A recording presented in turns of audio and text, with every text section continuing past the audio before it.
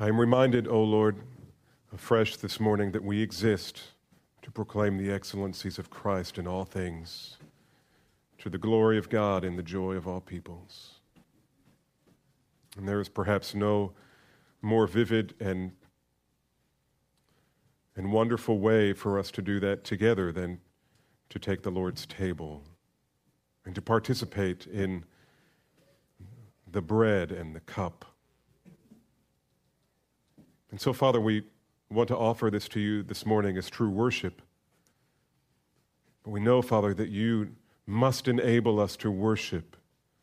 Our minds are so easily distracted by the cares of this world and the cares of our family. Even here this morning, Father, we will be tempted to think about things that are not helpful to our worship. And so I pray that you would give us a special grace this morning to focus on what truly matters in the Lord Jesus Christ, and cause us, because of our time together, to love Jesus more than anything else that this life affords, more than anything that our hearts delight in, even the good and lawful things that you provide us. Oh, Father, may we love Jesus more. Convict us this morning, Father, of our heart idolatry, as we, by your Spirit, discover that there are things that we love more than Christ, more than you, things we are more devoted to. I pray, Father, that you would refresh within us a desire to know you and to worship you and to delight in you by the reading of your word and by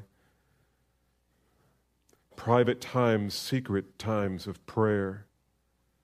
And oh, Father, I pray that you would change us thereby and make us true, joyful worshipers of Jesus Christ more than we have been before this day. Oh, Father, do it for your glory and for our joy, we pray in Jesus' name. Amen. We continue this morning in 1 Corinthians 10, except I'm not going to take a step forward. I'm actually putting the brakes on, and time is somewhat limited today as we're having the Lord's table. And so I just want to go back. There are some things that I wanted to say last week and things that I thought of throughout the week that I thought it would be helpful to share with you from God's Word this morning as we prepare to take the Lord's Supper. Now, you remember last week I asked you before we finished to be sure that you prepare your hearts for this morning, and I hope you did.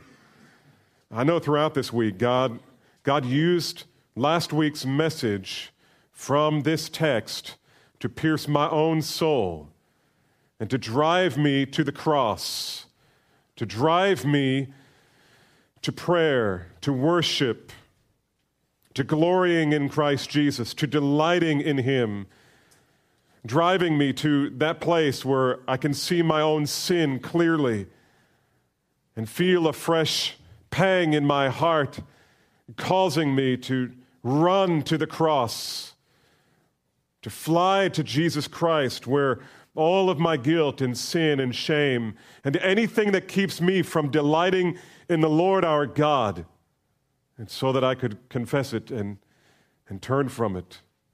But this is a daily battle. It is for you, it is for me, it is for all of us. Last time in our study of 1 Corinthians chapter 10, we concluded that in addition to all of the other problems that Paul had to deal with in the church of Corinth as he wrote this letter, there were serious concerns about how the Corinthian believers viewed the Lord's Supper. It seems, if I might take a moment to remind us, it seems that they were at the same time overestimating the power of the Lord's table while underestimating the glory, the significance of the Lord's table. On the one hand, they were overestimating its power by believing that eating the bread and drinking the wine somehow inoculated them from the poisonous effects of their idolatry, from the consequences, both spiritual and otherwise, of their sin. And so for them, it was eat the Lord's Supper and live as you please.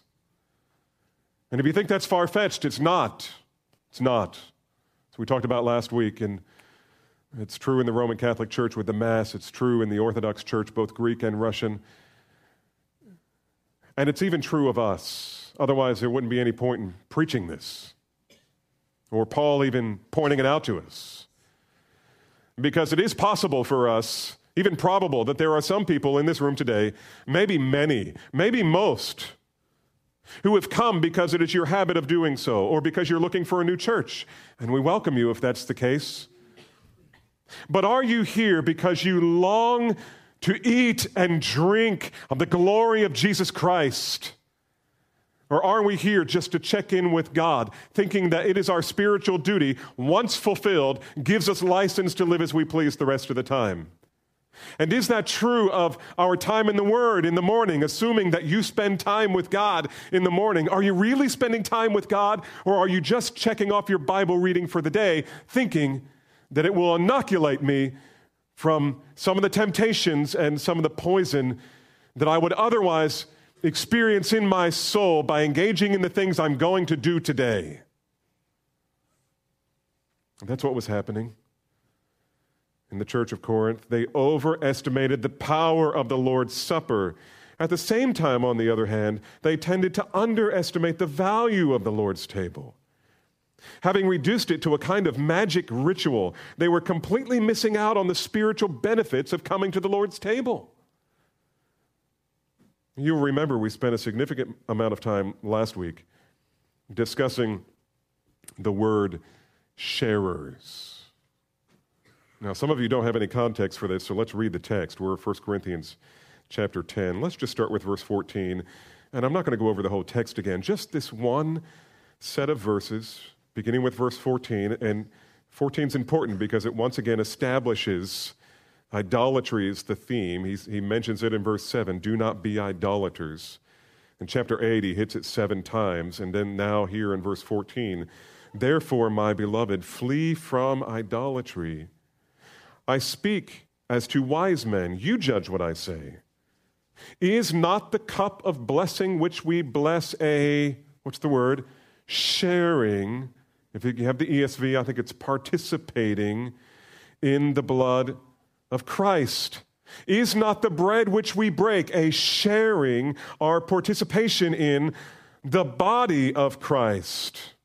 And since there is one bread, we who are many are one body, for we all partake of one bread. Now, there's something you need to know about the Lord's table. And that may seem obvious and intuitive, but it's so important before I say the rest of what I think the Lord would have me say to you this morning, that we establish this as a fact. There is no ritual in Christianity that in itself pleases God. There is no ritual that we can participate in wherein just the participation in it somehow makes us pleasing to God. It is true of both ordinances, which are baptism and the Lord's table. When we engage in baptism, you can do the act of baptism and be an unbeliever, and all you get is wet. That's all you get. If you're a believer, that's all you get too, because what is happening there is it is a picture. Baptism is simply a visible, tangible picture of an invisible, intangible reality that took place in your heart on the day you first believed, which means there's a spiritual dynamic that happens every time a person comes to know Christ and they enter into the child of God, enter into being a child of God, adopted into God's family by grace through faith. And it's this, that as far as God is concerned, by grace through faith, when Jesus died, the person who put their faith in Christ also died, hence being delivered from their slavery to sin. And when Jesus rose again from the dead, the believer also rose again from the dead to new life. Now, does that happen in baptism? The answer is no. Baptism is a visible picture, a symbol of a spiritual reality that took place in the heart by a miracle of the Holy Spirit that no man can see, but is pictured for us in the ordinance or in the sacrament of baptism. The same thing is true of the Lord's table. There's nothing magic going on here. The wine is wine, and it's not even wine. It just doesn't sound right to say juice. But that's all it is. It's grape juice. And the bread is bread. Yes, we use matzah because it's more Jewish, and it kind of gives us some kind of connection to the original event when Jesus established the Lord's table. But it's bread, it's a cracker. It's a cracker and it's juice. That's all it is. But what makes it special is not the event itself. It's not the glittering pans or whatever those things are called that we use, or the holders with the little cross on top. The little cross doesn't make it more holy. They're just containers. And the white tablecloth, you know what the white tablecloth is? It's a tablecloth. That's all it is. So why is it special to us? Oh, now that's a great question. And that's what the rest of this message is about. Why should we even care if it really is just a juice and cracker? What does it mean to be a sharer in Christ's blood and body, which is what the Lord's table symbolizes? What does it mean to be a sharer in Christ's blood and body? It means that we share in all of the benefits that were purchased for us on the day that Jesus was crushed by his Father on the cross to atone for my sin. My sin. It means that we are beneficiaries of all of the blessings that were purchased for us when he offered himself as substitute beneath the crushing wrath of the judgment of God for sins that I committed and he did not. You see, upon the cross, Jesus accomplished some things on our behalf. Atonement, full atonement. Can it be? We sang that this morning. Did we sing that in this service, or will it be at the end? We'll sing about the atonement at the end. Full atonement. Can it be?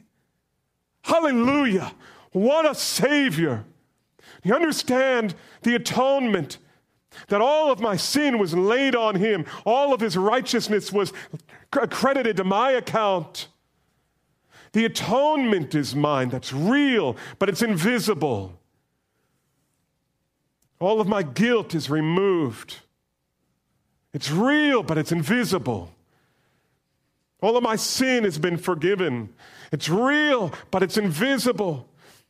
My peace has been made with God. I have been reconciled with God. It's real, but it's invisible. And I think this is the most precious of all of them. Fellowship between God and sinners like me was purchased and can never be taken away from me forever.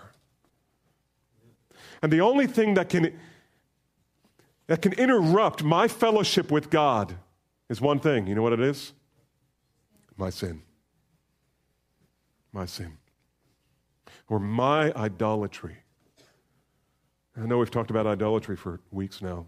I really want to get that concept in your mind. These are not mistakes. These are not addictions. They are not diseases. Sin is the poison that has killed every man who's ever lived. And by the cross and resurrection of Jesus Christ, we who were once dead in our transgressions and sins have been made alive in Christ Jesus. Alive to what?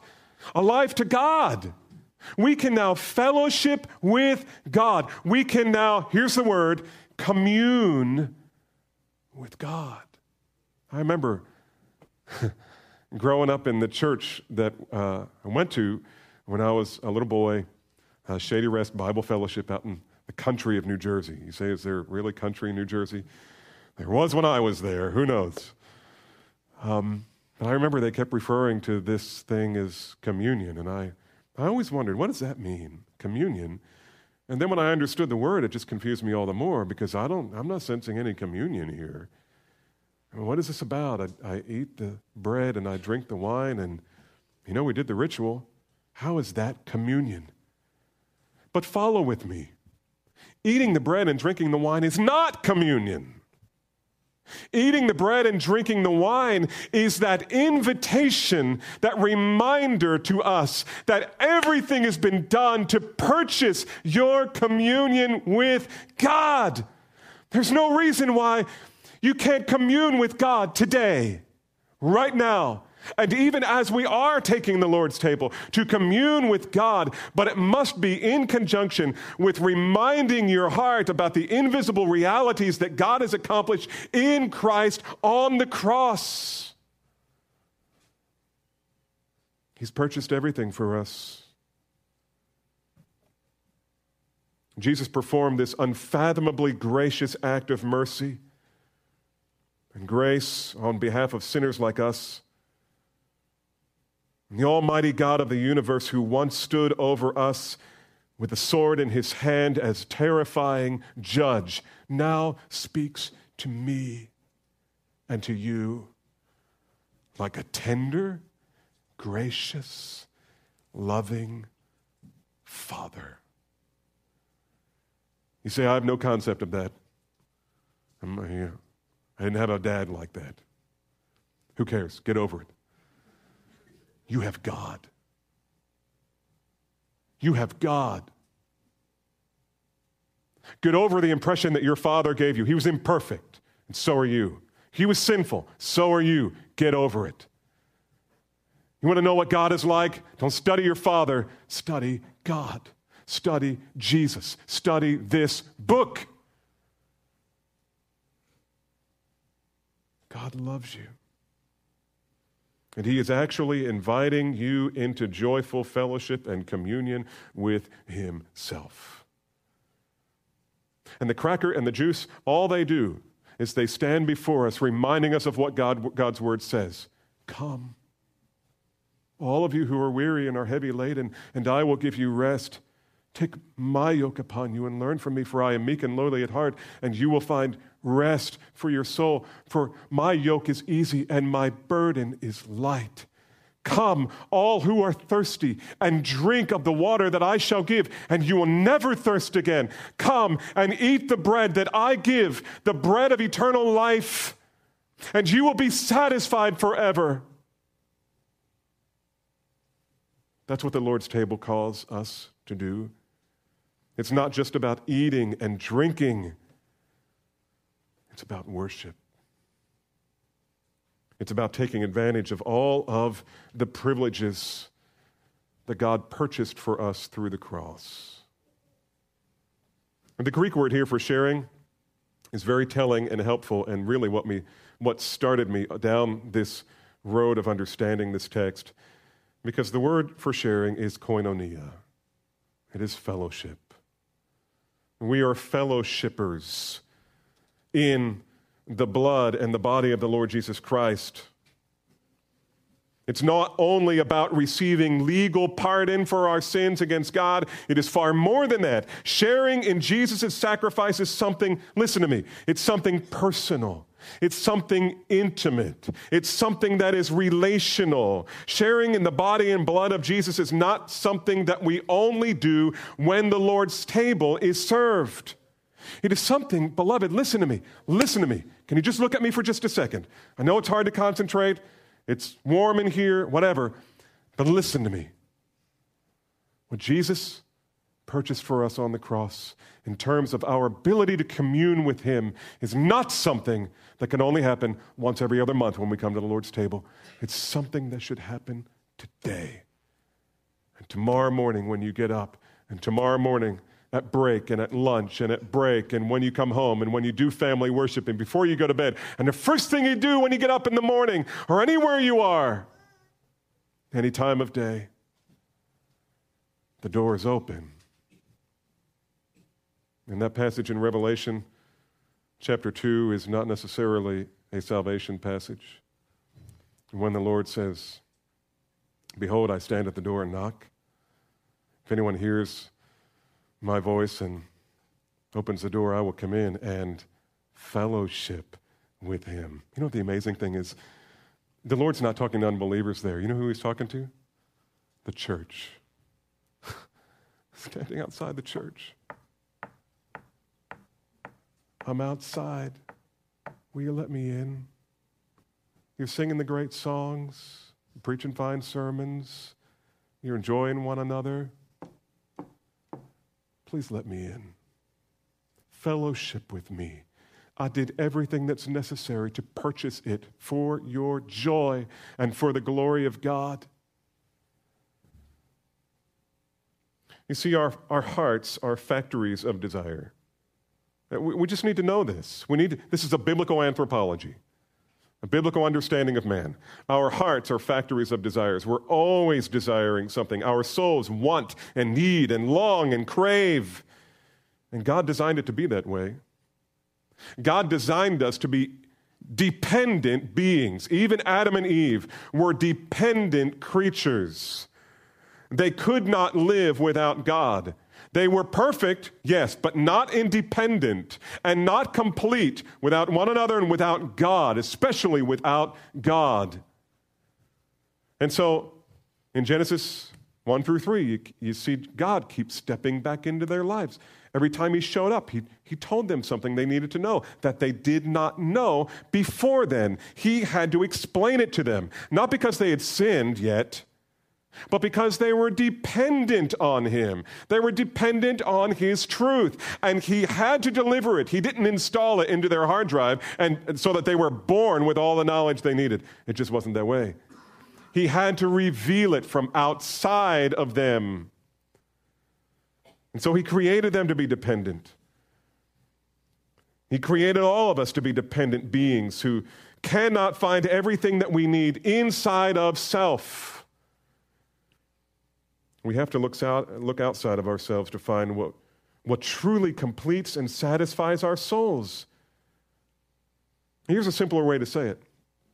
God designed us to need God. God designed us to need God. He designed us in such a way that we would need the truth of God, that we would need the love of God, that we would need the fellowship of God. And without those things, we could not be complete. We could not be satisfied. We could not be fulfilled, as Jesus says. He designed us to need all of these things. And then, when man sinned, there were added needs.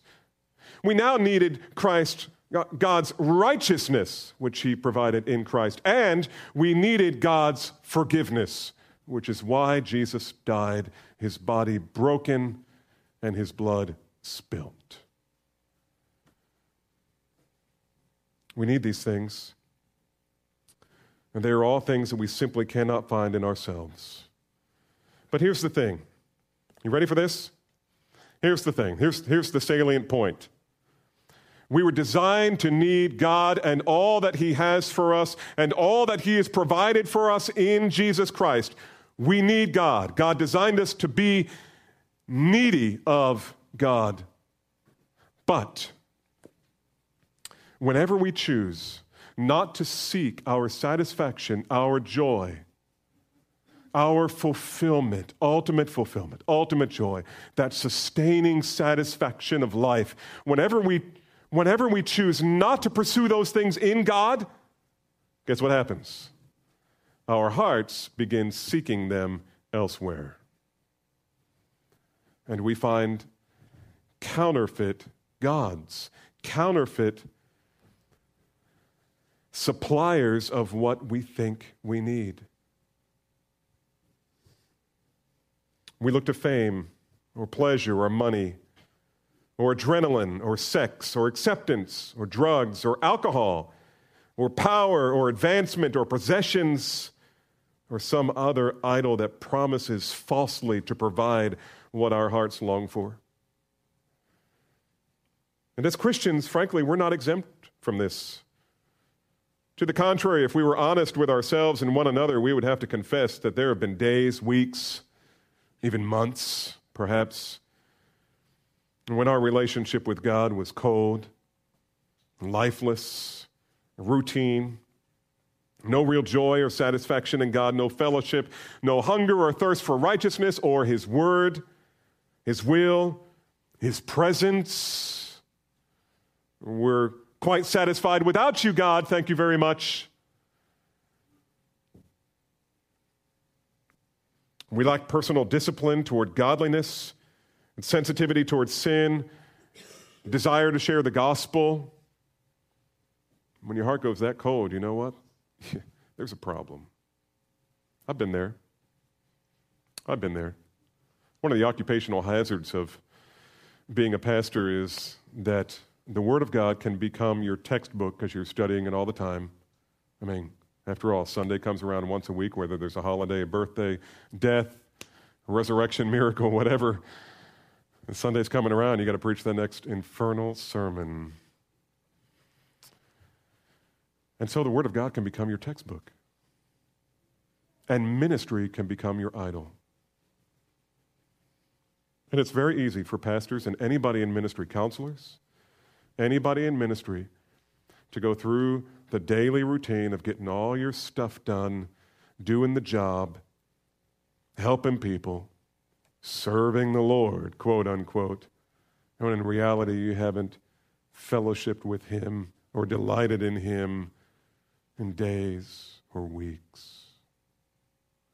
The only people who struggle with this more than pastors is seminary students, because they get graded on their study of the Word of God.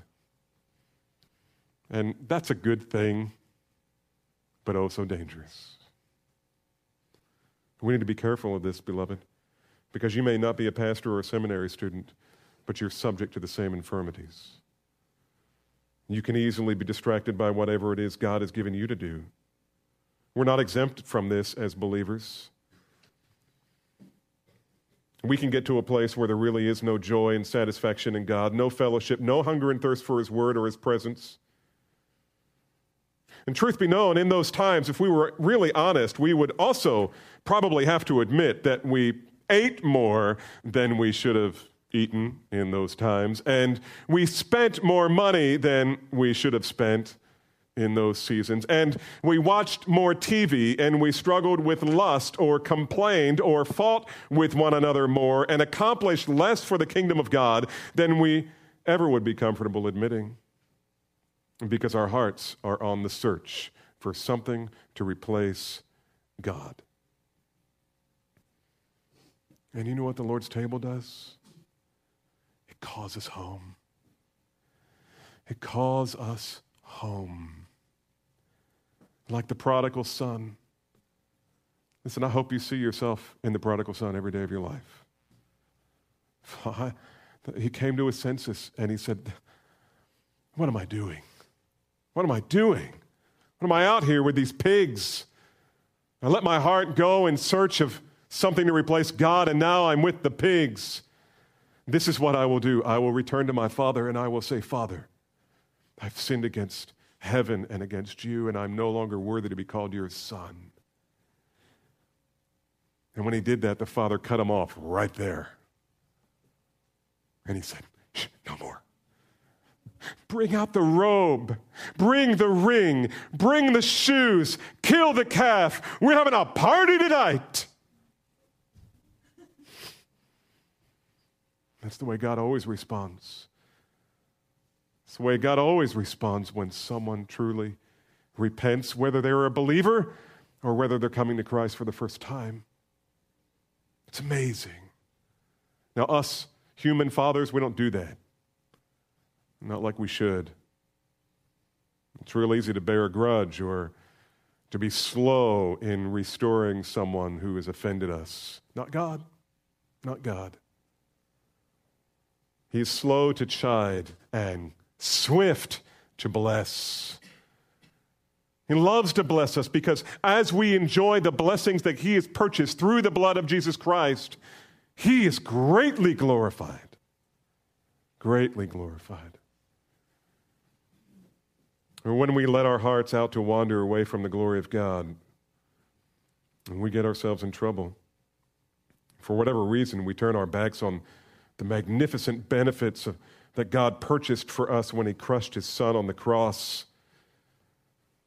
But no matter how we look, no matter what we let our hearts out to, there is nothing for the believer that can replace his God. When you turn your back on God, there's nothing but a hole left in your heart. And only communion with Christ and forgiveness of sins can replace. I've been reading through the Psalms these past several weeks, and the other day I discovered that David was very familiar with this whole dynamic. Sinning, letting his heart out to other things, realizing what a fool he had been, repenting, coming back, finding in God a feast, a fountain, a rock, a mighty tower, a mighty fortress, a strong tower, and all of these things that God says that he is for us, that is represented in the Lord's table. And so I would like for you to turn with me back, and we're just going to flip through some Psalms here. It was amazing to me as I looked at this week, and I was just having my quiet time. I was just spending time with God and his word, and I got flipping through and saw this pattern, and I just want to share it with you as we wrap up before we take the Lord's table. Psalm 32, verses 1 through 7. Let me just read this. David starts off with talking about how blessed it is to be forgiven, and then what a miserable existence it is to live in your sin and not deal with it. And so he starts, Psalm 32, verse 1. How blessed is he whose transgression is forgiven, whose sin is covered. How blessed is the man to whom the Lord does not impute iniquity, in whose spirit there is no deceit. Now contrast with verse 3. When I kept silent about my sin, my body wasted away through my groaning all day long. For day and night your hand was heavy upon me. You ever felt that? God, what's wrong? I just feel like you're crushing me. For day and night your hand was heavy upon me. My vitality, my strength, my vigor was drained away as with the fever heat of summer. Now look what he did. I acknowledged my sin to you, and my iniquity I did not hide. I said, like the prodigal son, I will confess my transgression to the Lord, and you forgave the guilt of my sin. Therefore, let everyone who is godly pray to you in the time when you may be found. Surely in a flood of great waters they will not reach him. You are, now notice, delighting in the Lord. You are my hiding place. You preserve me from trouble. You surround me with songs of deliverance. Psalm 33, verses 18 through 22. Behold, the eye of the Lord is on those who fear him, on those who hope for his loving kindness. Loving kindness is such an amazing word in the Old Testament. It's chesed. It's the Old Testament version of grace. On those who hope in his loving kindness, verse 19, to deliver their soul from death and to keep them alive in famine. Our soul waits for the Lord. He is our help and our shield, for our heart rejoices, where? In him, because we trust in his holy name. Let your loving kindness, there it is again, your grace, O Lord, be upon us, according as we have hoped in you. Chapter 34, verse 8, and there's more in this chapter, but verse 8, such a sweet, precious verse. Oh, taste and see that the Lord is good. How blessed is the man who takes refuge in him. Chapter 36, verses 5 through 9. Your loving kindness, O Lord, there it is again, grace. extends to the heavens. Your faithfulness reaches to the skies. Your righteousness is like the mountains of God. Your judgments are like a great deep. You see David delighting in the glorious attributes of God and participating, sharing in them for his own joy, his own good. Verse 7, how precious is your loving kindness, O God. And the children of men take refuge in the shadow of your wings. They drink their fill. I love how the ESV says this. They feast upon the abundance of your house. And you give them to drink, not of the cup, not of the stream, but of the river of your delights. For with you is the fountain of life, and in your light we see light. David just goes from one thing to another, one attribute to another characteristic of God, and says, God, all of these are mine. They're all mine. They're all mine because of your grace, because of your abundance. Oh, God, how I love your word, how I love your person. I love your glory.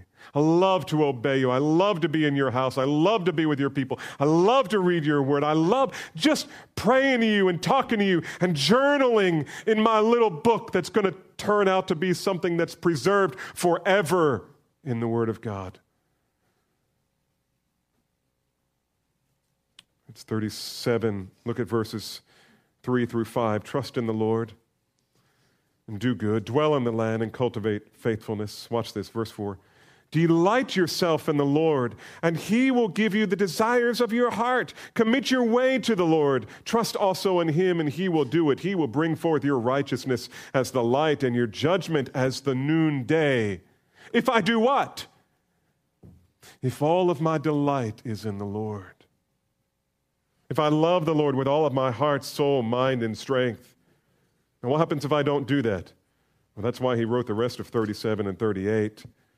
He talks about guilt and the conscience and its physical effects upon his body and depression, chapter 39. And then in chapter 42, look at verses 1 and 2. Here's David desiring God like you and I should. As a deer pants for water brooks, so my soul pants for you, O God. My soul thirsts for God, for the living God. When shall I come to appear before God? God, I just want to be with you. I just want to fellowship with you. I want to enjoy your presence. I want to be humbled to the dust, as David Brainerd would say, before you, for therein I find my deepest joy. And look at chapter 43. And from this I derive the title of this message this morning, verse 3. Oh, send out your light and your truth. Let them lead me. Which is just another way of saying, God, just tell me what to do. I love to do your will, same as Jesus. Let them bring me to your holy hill. What do you do with the holy hill? You worship, you bow down, you make sacrifices, you pray. And to your dwelling place, I just want to be in your house. It's reminiscent of what David said. I'd rather be a doorkeeper in your house than to dwell in the magnificent tents of the wicked. Just make me a doorkeeper. Later he says, oh, to be a sparrow that I could build my nest on top of a column in your house. And then I will go to the altar of God, verse 4. Watch this. To God, my exceeding joy. God, my exceeding joy. That's the whole point of the Lord's table. It's the point of the Lord's table.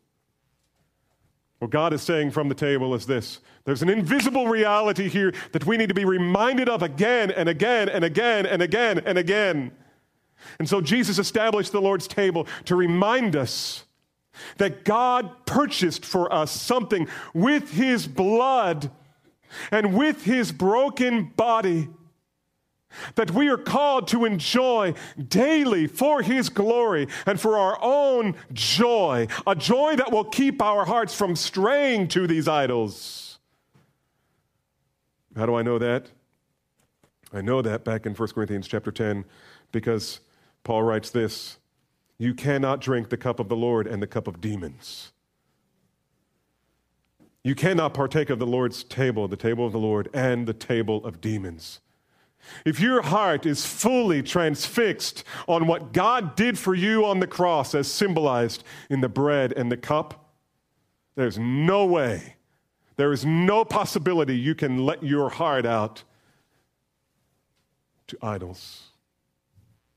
But the same is true the other way around. If you let your heart out to the idols that you cherish and love so much, it's no wonder you have problems worshiping. It's no wonder your prayers are hitting an iron ceiling. It's no wonder that it's been months or weeks or longer since you have enjoyed communion with God. And these aren't the only places that speak to this reality. In Matthew 7, Jesus says, ask and it'll be given to you. Seek and you will find. Knock and it'll be open to you. For everyone who asks receives. And he who seeks finds. And to him who knocks it'll be open. Or what man is there among you who, when his son asks for a loaf of bread, gives him a stone? Or if he asks for a fish, will he give him a snake? If you then, being evil, know how to give good gifts to your children, how much more will your Father who is in heaven give what is good to those who ask him? Just ask. It's already been paid for. You just have to ask. He says the same thing in Isaiah 55, like this: come, everyone who thirsts, come to the waters. And you who have no money, buy and eat. Come, buy wine and milk without money and without cost. Why do you spend money, searching for idols? Why do you spend money for what is not bread, and your wages on what does not satisfy? Listen carefully to me, he says, and eat what is good, and delight yourself in abundance. Or this, John 7, Jesus stood and cried out, saying, if anyone is thirsty, let him come to me and drink. And he who believes in me, as the scripture says, from his inmost being will flow rivers of water. Rivers. There's that term again. I grew up on a river. Imagine it full of the delights of the Lord, full of everything that God purchased for us when Jesus gave his life on the cross. You see, beloved, God has always called his people to find their deepest joy and fullest satisfaction in him. And when Jesus came and allowed his body to be broken and his blood to be spilled, he purchased and secured for us everything we need to live in intimate fellowship, in communion with God. But we're just so busy. We're so busy. If you're a child of God, then you've been given the right to share in all the benefits that God purchased when he spilt Jesus' blood and broke Jesus' body. But if you choose to disregard this gift, you will find your heart enticed by every form of secret idolatry. On the other hand, if you come to him daily to share, to fellowship, to commune with God through the benefits that you have received through the cross, then you will discover that your soul finds its deepest joy and satisfaction in him. And then the enticements of idolatry will lose its appeal because, as Paul said, you cannot drink the cup of the Lord and the cup of demons. When your heart is continually drinking the water of life and eating the bread of life, the seducing promises of sin lose their appeal. As Thomas Watson said, when the honey is hot, the flies stay away. Keep your heart hot for God.